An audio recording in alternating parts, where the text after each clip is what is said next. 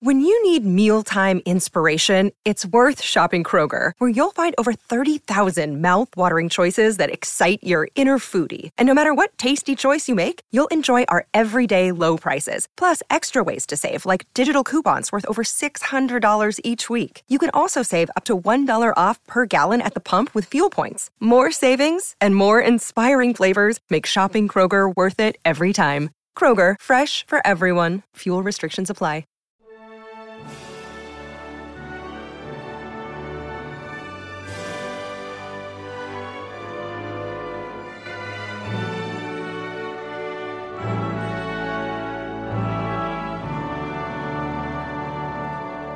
Welcome back to the Welsh History Podcast, episode 116, The Unjust Exodus. The winter of 1401 could not have been a fun time for Owen and his supporters. The uprising of the previous fall did not lead to massive change, other than the loss of his own lands and similar for his cousins the Tudors. The aggressive attack of the king against North Wales had meant that most had had to flee to the hills or the mountains, or at least to harder-to-reach areas in and around that part of North Wales. The English likely figured that they had nipped much of the issue in the bud. Certainly, there are suggestions that Henry had larger concerns in England that needed his attention, including the still smoldering discontent of his own nobles. Henry IV was in charge, but not loved and not respected across the country. His tendencies to be brutal-minded and to try and gain revenge against those who he perceived as being traitors generally meant that he was not willing to listen or to be cognizant of what other people thought or felt or acted like, and thus had a tendency to be rather abrupt and harsh. So this will go on throughout most of his career. Owen was now an outlaw, a commoner in English eyes and a traitor. The only way he'd ever be able to repair the damage would have been by making a humiliating surrender to the king at this point and rely upon his mercy. Not something Henry was known for, if we were to be honest about this, especially during this period. The Welsh public, however, were voting with their feet. Scholars, clergy, and labourers started to return to Wales from England, bringing with them the backbone of an educated and experienced class of people who were brought up to understand many of the English positions, its language, and its peoples. The English Parliament, in February of 1401, made note of this exodus, including a remarkable comment that these exiles were arming themselves on the way out. Henry's government, in turn, passed strict laws against the Welsh to try and stem what looked to be the beginning of a widening rebellion. These punitive laws, created from 1401 to 1402 in hindsight, could have done nothing but bolster the Welsh side of the rebellion. You give people no choice, you force them to take action, and these laws took away any rights that the Welsh did have. It creates a separation that is unbreakable in some ways. As kind of a rundown, here's what some of these laws were. No Englishman could be convicted of a crime if accused by a Welshman. No Englishman could be convicted by a Welsh jury. Any Welshman caught raiding on the English side of the border had no appeal to justice. He was an outlaw outside of the law, and thus treated to mob justice. English women should not marry a Welsh man or even date them. No Welshman bearing arms should be allowed in a community or a castle or even on highways. If you were an Englishman and you had a Welsh wife, you were to lose your office if you actually had an office at this point. No Welsh children were to be fostered by English families. Welsh were forbidden from holding any sort of fortifications, be they houses or castles. No food could be carried into Wales without a license. Same goes for any sort of arms or armor. No Welshman could hold official posts or titles, and a general ban was established against congregating together. Generally, these would do little to build unity or alliances with the people you were pushing this kind of restrictions onto. In fact, much like what happens in the centuries previous, the more tightly the king sought to restrict the Welsh, the more fled to the Welsh rebellion.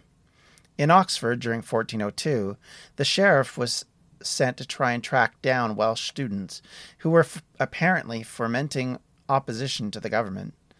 These laws were, to an extension of the old Edwardian laws. Certainly you can see some of them in the early part of this, from the 13th century. And in Edward's day, the excuse was that they needed these harsh measures to civilize the Welsh, whatever that meant exactly.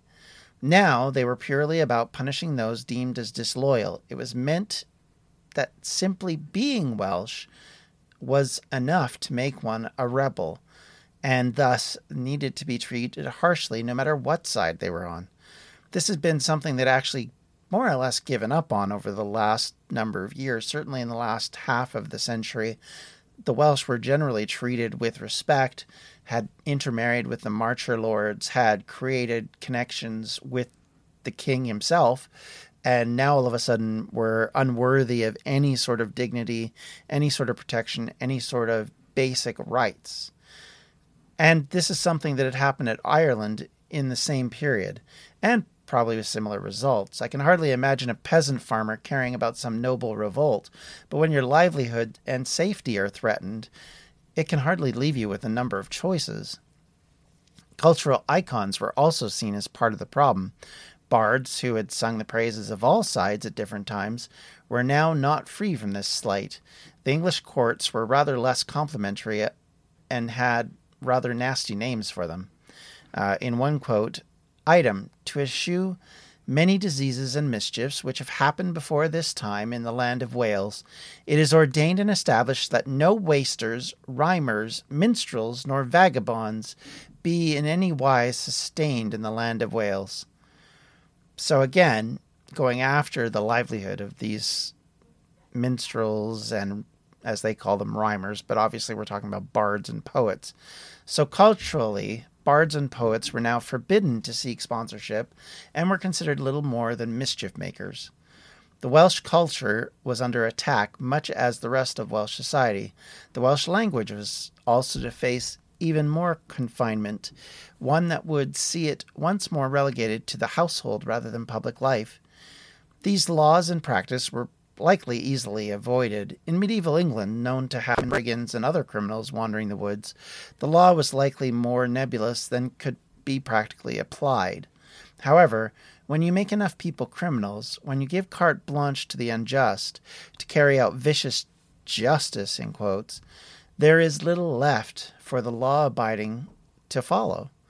And certainly, if you look at this just from the text rather than the actual, you can see why most Welsh people felt forced into going against the king and to the English. Certainly there were Welsh men and women who lived the English law and felt no affinity to the new erstwhile prince and his revolt. Certainly in the Marcher areas there would be those who would join the English side in the fighting of this rebellion. But there can be no doubt about both the fact that they had these people on their side, but they were also creating a national problem. This is one that up until this point, I would argue, wasn't really perceived the same as we would perceive it now.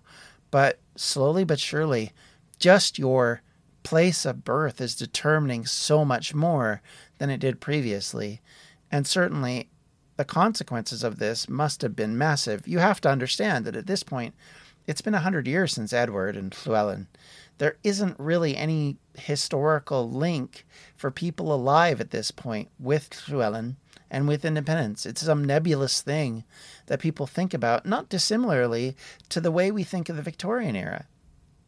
Certainly, in some respects, we understand it. We know it exists. We know roughly what it was like. But other than maybe somebody's distant grandparent talking about it one time to a parent or a grandparent or even a great-grandparent, depending on how old you are, you're not going to have any clue what life was like before phones, before indoor plumbing, before electricity, and all of these things that came about because of the Industrial Revolution and the succeeding generations after that. All of those mighty changes that people who lived 100 years ago saw come into their lives were unusual and unexpected and unknown at that point, and fascinating and exciting as a new iPhone might be today, or Android, depending on your flavor of choice.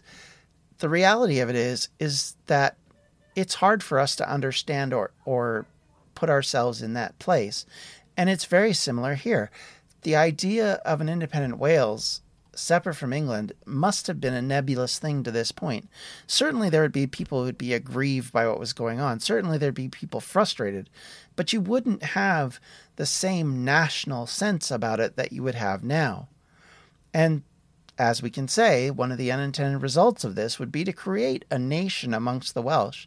The concept and idea of being Welsh was now vitally important to identity as well as to your basic existence. Certainly there was a sense of common culture, and I've always felt that there was a general sense that not anything that could be considered a nation-state of Wales. The medieval concepts of feudal duty were already frail at this point in time and were breaking down under the strain of change that kept hitting society over the 13th, 14th, and 15th centuries. Certainly, it will not slow down in the next few hundred years, but nonetheless, you had these connections that were built very differently. This would help create a military subculture of mercenaries that would be built up for the 100 Years of War, and then all the way through the Renaissance. The idea of fighting for your lord was not gone at this stage, but the end was coming. And so with all this change, with all these challenges, and then add on top of it all this unruly and unjust treatment, the Welsh of 1401 were left with little choice: Owen or subjugation. It doesn't take a lot of guesses to see what people would choose given those two options. And it was foolish. Henry didn't need to do that. The Parliament didn't need to go that far. And the fact that they did allowed a guy like Owen to rise up and bring with him a number of people. As mentioned last episode, on March 10th, 1401, a general pardon was issued. Some took it, including Owen's own son and brother, who received these pardons, but many others didn't even apply. And even those who did receive the pardons continued to fight with Owen. So really, that's kind of the situation we're in early in 1401. The first real success of 1401 comes about when the Tudors capture Conwy Castle, one of the many English towns and castles that were built as a part of Edward's Iron Ring, but also his tendency to want to Anglicize Wales. On Good Friday, April 1st, 1401, several men invaded the castle, taking it by force while the English were at prayer.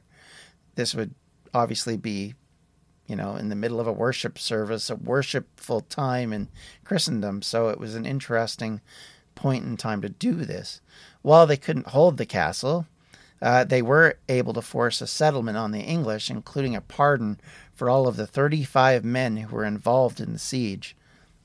If you're like me and eating healthy is a bit of a problem, let me bend your ear a little bit to eat stress-free this spring with Factor's delicious, ready-to-eat meals. Every fresh, never-frozen meal is chef-crafted, dietitian-approved, and ready to eat in just 2 minutes.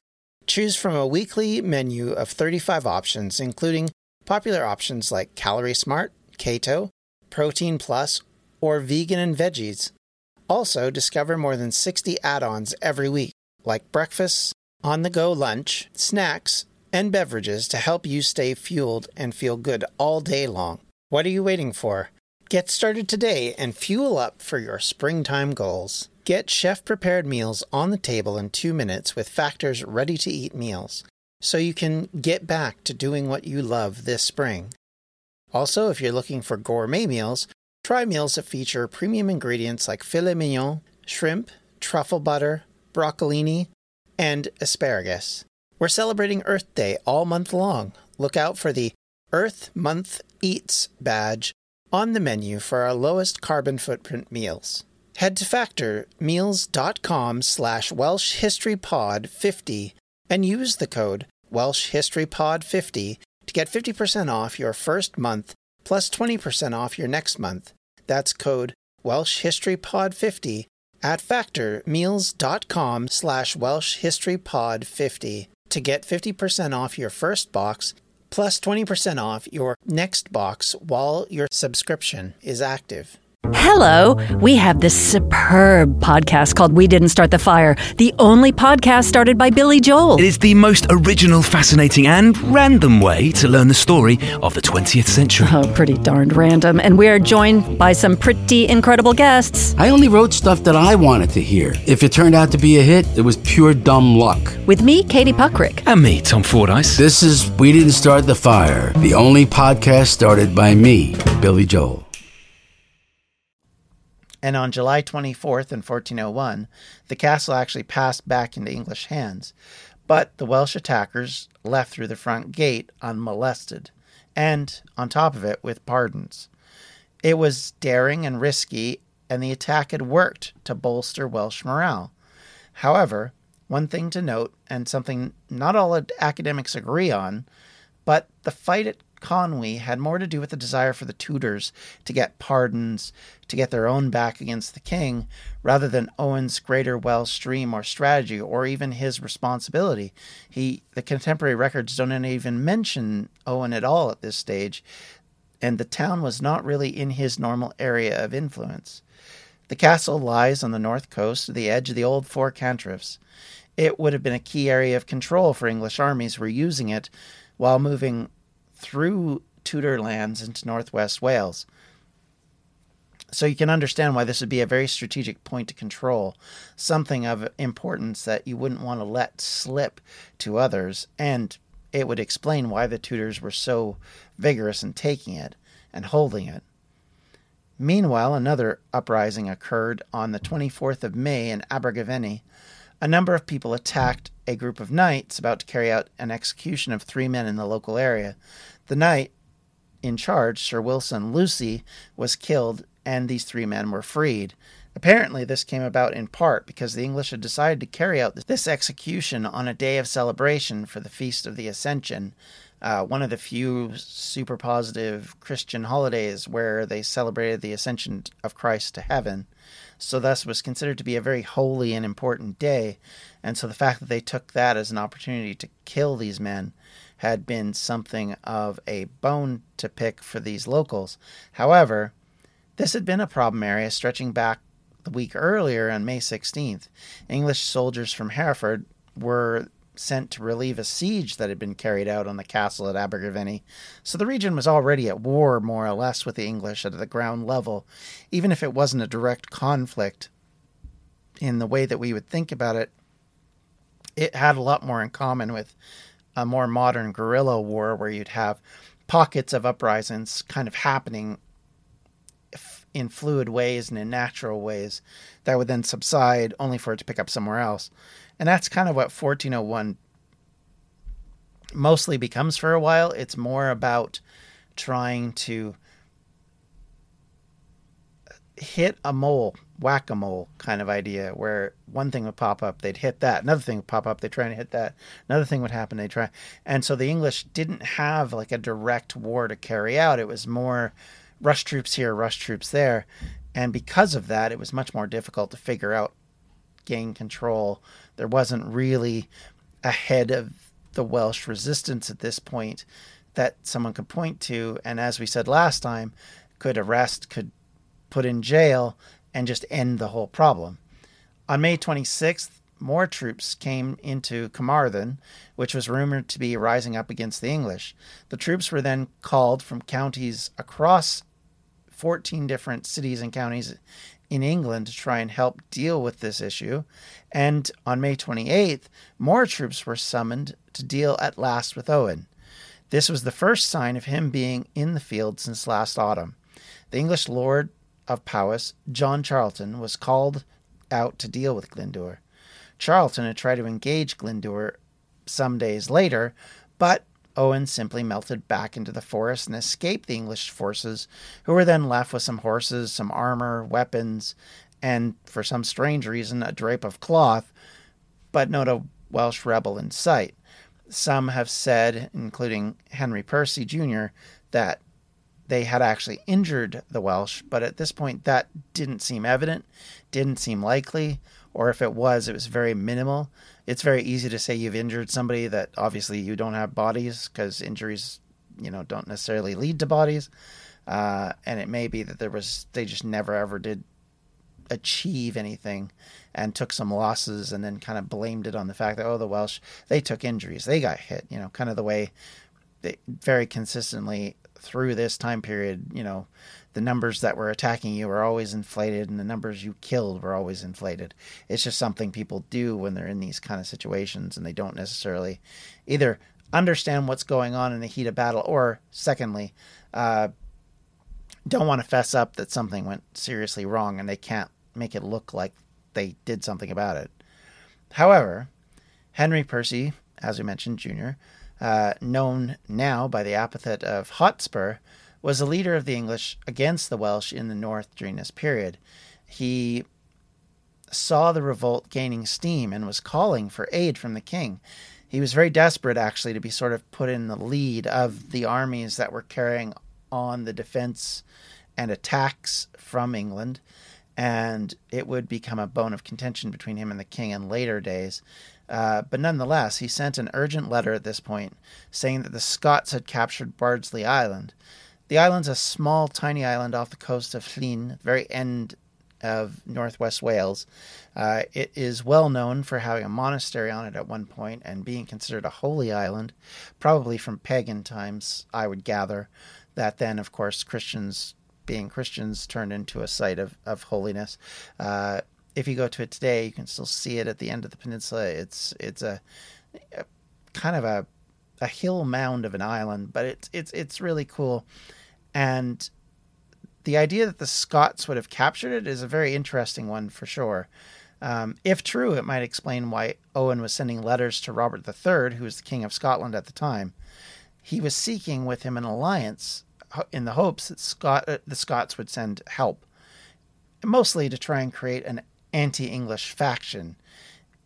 If it worked, it would be something that they could use to defend themselves, and it would be one he could work towards with a few years to create a broader and bigger alliance with other European nations. But at this stage, it appears to have been too early to bear fruit, and much as the enemies of England wanted her taken down, they would not necessarily be drawn into a war that was little more than a squabble at this point. While with the benefit of hindsight, we could see that kind of aggressive move by the Scots might have actually been super helpful. You don't really know, because to this point, the Welsh don't have any major victories. There's nothing really to point to of a mass organization. Owen could just be speaking for himself, not for a general revolt in total. But nonetheless, it's an important point. It's one of the first times Owen is writing and appealing to others to help with the rebellion that we actually have record of. Owen is trying to build a bridge in this first appeal to Robert. He first does so by appealing to his vanity, tying him to ancient British kings that were described by Geoffrey Monmouth. He then connects his own line to the last British king, Cadwalder, trying to tie both of them together through a family lineage as well as a common ancestor. He calls Robert of his same blood, that they were both descendants of King Brutus, the mythological first king of Britain, who came largely due to a desire. This whole mythology was a desire to link Britain to the Roman mythology of Aeneas. Brutus was considered a grandson of Aeneas, the former Trojan who helped found early Rome in some of the later Republican and early imperial stories. Thus, Brutus, like the founders of Rome, went on an adventure coming to the British Isles to fight off giants and other people to create his new kingdom. So, having a famous hero, considered to be the true founder of the British people at the time, as your lineal connection gave you a key tie that you could bind together your argument with him. In the letter, he says, "Since Cadwalder's death, however, my forebears and all my people have been, and as we still are, subjected and held in bondage by mine and your mortal enemies, the Saxons." Which, considering Owen had fought against Robert's family not that long ago for said Saxons, it's an interesting take. It's worth noting that Owen is not calling them English or Normans, which would be more appropriate, but Saxons. Why would he choose that epithet specifically? Well, because in part, Robert is related to the Norman nobility that conquered and settled Scotland after the conquest. You might want to avoid bringing that nugget up. Another point made by Dr. Bro is that by using Saxon, it brings an image of a savage pagan people rather than a Christianized and civilized one, thus allowing Owen to further denigrate Henry and the English. The Stuart line comes to Scotland via Normandy in the 11th century, meaning, most likely, that he had very little in the way of British inheritance. But with medieval genealogies being rather wonky affairs at best, this would probably be impolite to bring up at least that part of it. Owen goes on to request Scottish support in Wales, in prose pleading to the king for help, and in so doing, Owen would not just ally himself with Scotland, but consider him his liege lord, the person really in charge of him, even offering to give him undying allegiance until the end of his days. Another interesting artifact of the time was that the two parties were not communicating in Latin, as would have been normal political communication language of the clerical staff and the clergy, but rather in French, the language of the Normans as well as the Old Allies, obviously in France. Unfortunately for Owen, his position was not particularly strong yet. His revolt was still in its infancy and thus could not be counted on as a success just yet. Robert, meanwhile, was weak and sick, and was a king of a divided court who would not throw their lot in with Owen at this stage. This meant that help could not be found in Scotland. Instead, Owen and his troops would have to gather more Welsh rebels to his cause, likely at this point fully gaining the Tudors on board, after their pardons had been approved, and creating a larger Welsh hegemony, at least in the north. One of the ways he was doing this, and in fact did in the letter to Robert, was to use prophecy, something that all monarchs and nobles took part in during the medieval period and even before, and it was particularly important to Owen to mention these things. His supporters, and in his writings to foreign leaders, he brought up his links to the prophecy of Merlin, the idea that he was the one true king, the inheritor of Arthur's role to take back the kingdom of Britain and all of those ideals. And this was kind of his fulfilling that prophecy of ridding England from Wales and freeing the British people from Saxon rule. He would likely go lighter on that prophecy with his English allies later in the war, but for now, and later again with the French, it was a key part of his stance. It was a way to describe why he was right, that he was chosen by God to stand up against the English, to rid Wales of the evil of their control. If nothing else, it would make great propaganda piece to use for your people, and certainly with erstwhile allies or people trying to decide whether to jump on board. Kind of that David and Goliath effect, and rooting for, the underdog, and building all of that kind of concept.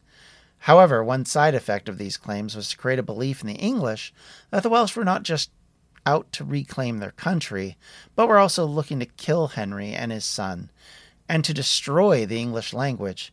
Likely as a result, it created alarm amongst the populace. It worked to create a sense of outrage and a sense of duty amongst the English to take on the Welsh. It was absolutely false, but this is war, and an alarmed, paranoid populace is best used against the enemy. Also, your harsh edicts would be viewed likely with more favor, particularly if it's against that same enemy. And with that, we're going to call an end to this episode. If you have any comments, questions, or concerns, you can always reach me at the Welsh History Podcast at gmail.com.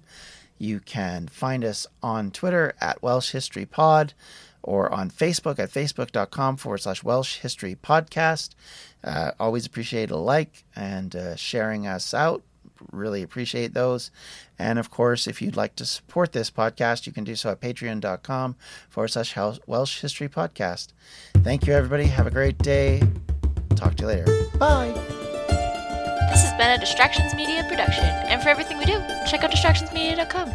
Welcome to Anthology of Heroes, the podcast that explores the most pivotal moments of history through the eyes of those who lived it. In this podcast, we don't spend our time recounting facts and dates. Instead, we follow in the footsteps of national heroes, kings, or ordinary people who lived and breathed the moments that shaped our world. We're not hemmed in by eras, borders, or religions. Instead, we seek out the tales of those who defied the odds and fought passionately for their beliefs. Whether they're right or wrong is up to you to decide. From Vercingetorix's doomed rebellion against Rome, to Osceola's unshakable war against the USA, all the way up to the inspiring Sobibor concentration camp uprising in World War II, each episode is an immersive listening experience, blending music and sound effects to really draw you into the story. Our episodes go for about 45 minutes, making them perfect for your commute, and are crafted using a wealth of historical sources, which I list on our website if you want to learn more. I'm the host, Elliot Gates, and I'm thrilled to have you joining me as we uncover history's hidden gems and illuminate the faded pages of our past. Look out for the Anthology of Heroes podcast on Spotify, Apple Music, or anywhere else you get your podcasts from.